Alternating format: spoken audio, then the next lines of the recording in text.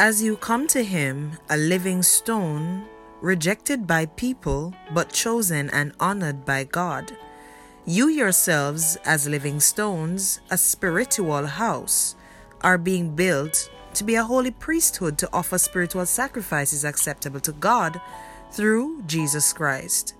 For it stands in Scripture, "See, I lay a stone in Zion, a chosen and honored cornerstone, and the one who believes in him will never be put to shame." So honor will come to you who believe, but for the unbelieving, the stone that the builders rejected, this one has become the cornerstone, and a stone to stumble over, and a rock to trip over. They stumble because they disobey the word. They were destined for this. But you are a chosen race, a royal priesthood, a holy nation, a people for his possession, so that you may proclaim the praises of the one who called you out of darkness into his marvelous light. Once you were not a people, but now you are God's people. You had not received mercy, but now you have received mercy. 1 Peter 2, verses 4 through to 10.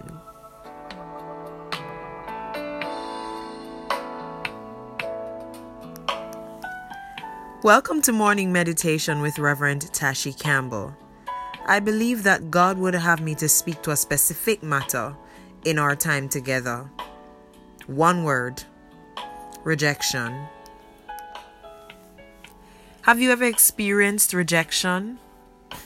Let us be still in God's presence and allow the Holy Spirit to minister to our hearts.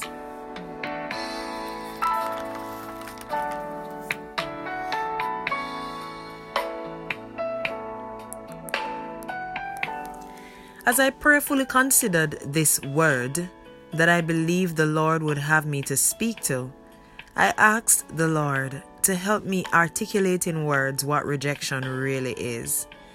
I was not satisfied with the dictionary definition, but this is what I came up with. Rejection, it's the experience of being denied, delayed, disappointed, disallowed, or any such action that goes against one's personal desires or feelings. Would you like me to read that again? I will.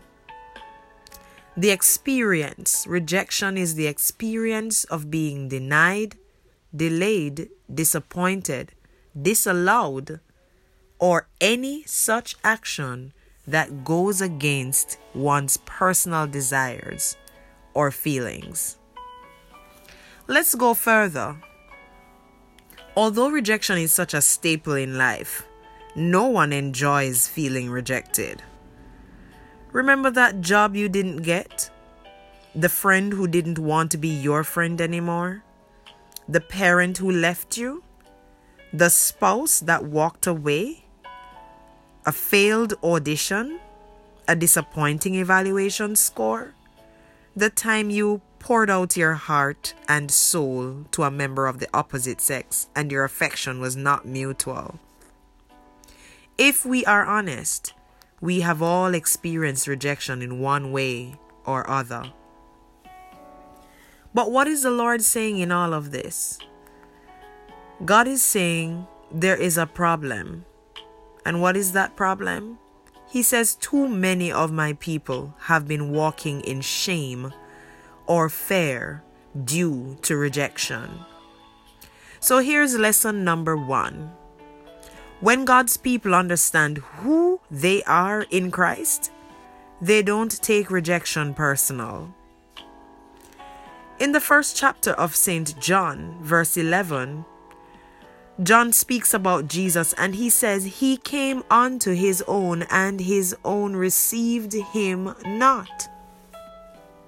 The prophet Isaiah, in chapter 53, verse 3, he says, "He was despised and rejected of men, a man of sorrows and acquainted with grief, and we hid, as it were, our faces from him. That means we turned our backs on him. He was despised, and we esteemed him not. Here's lesson number 2.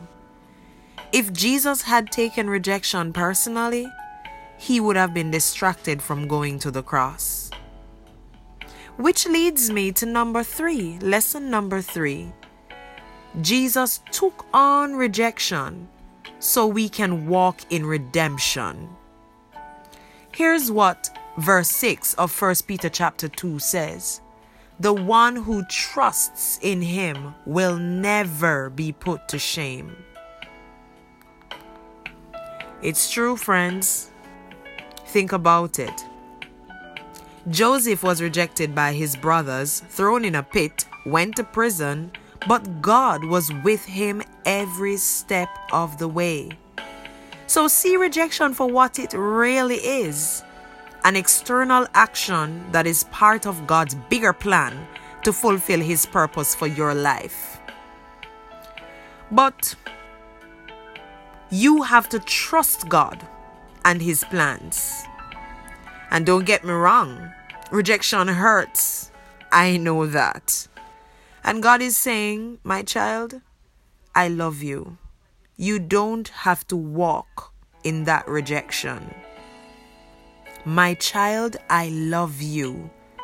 I love you, says God.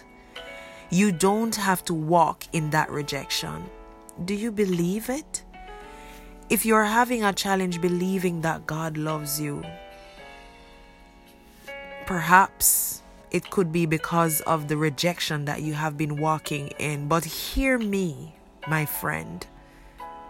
God loves you.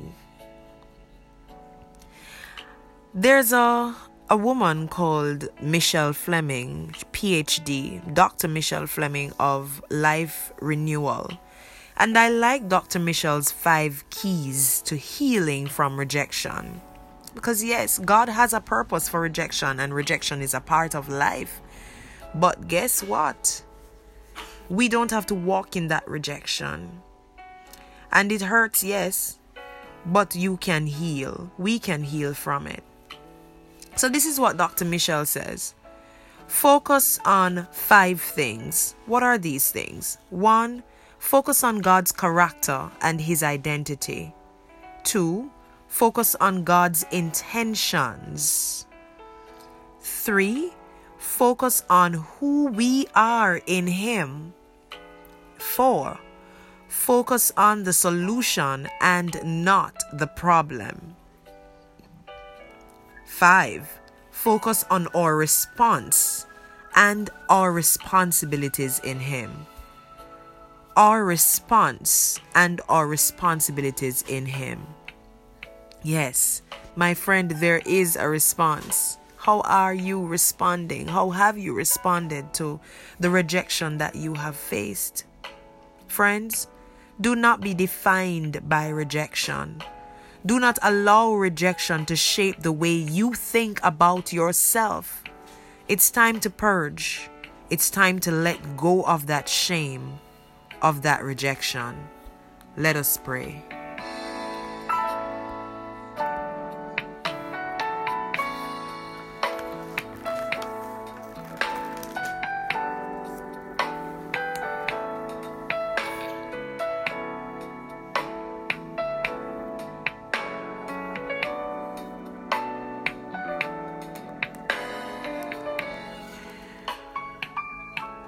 So we're going to pray together, and I invite you to repeat after me, and then when I stop, you fill in the blank, because this prayer has to be very personal.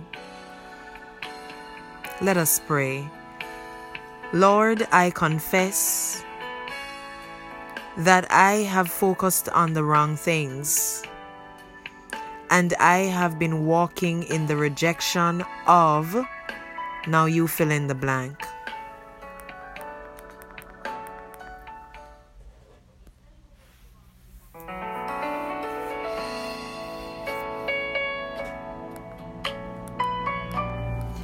By the grace of God, remember, repeat after me. By the grace of God, I let go and release the shame of.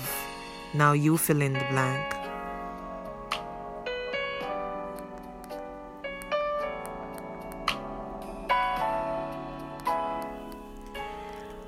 I put my trust in you, Lord.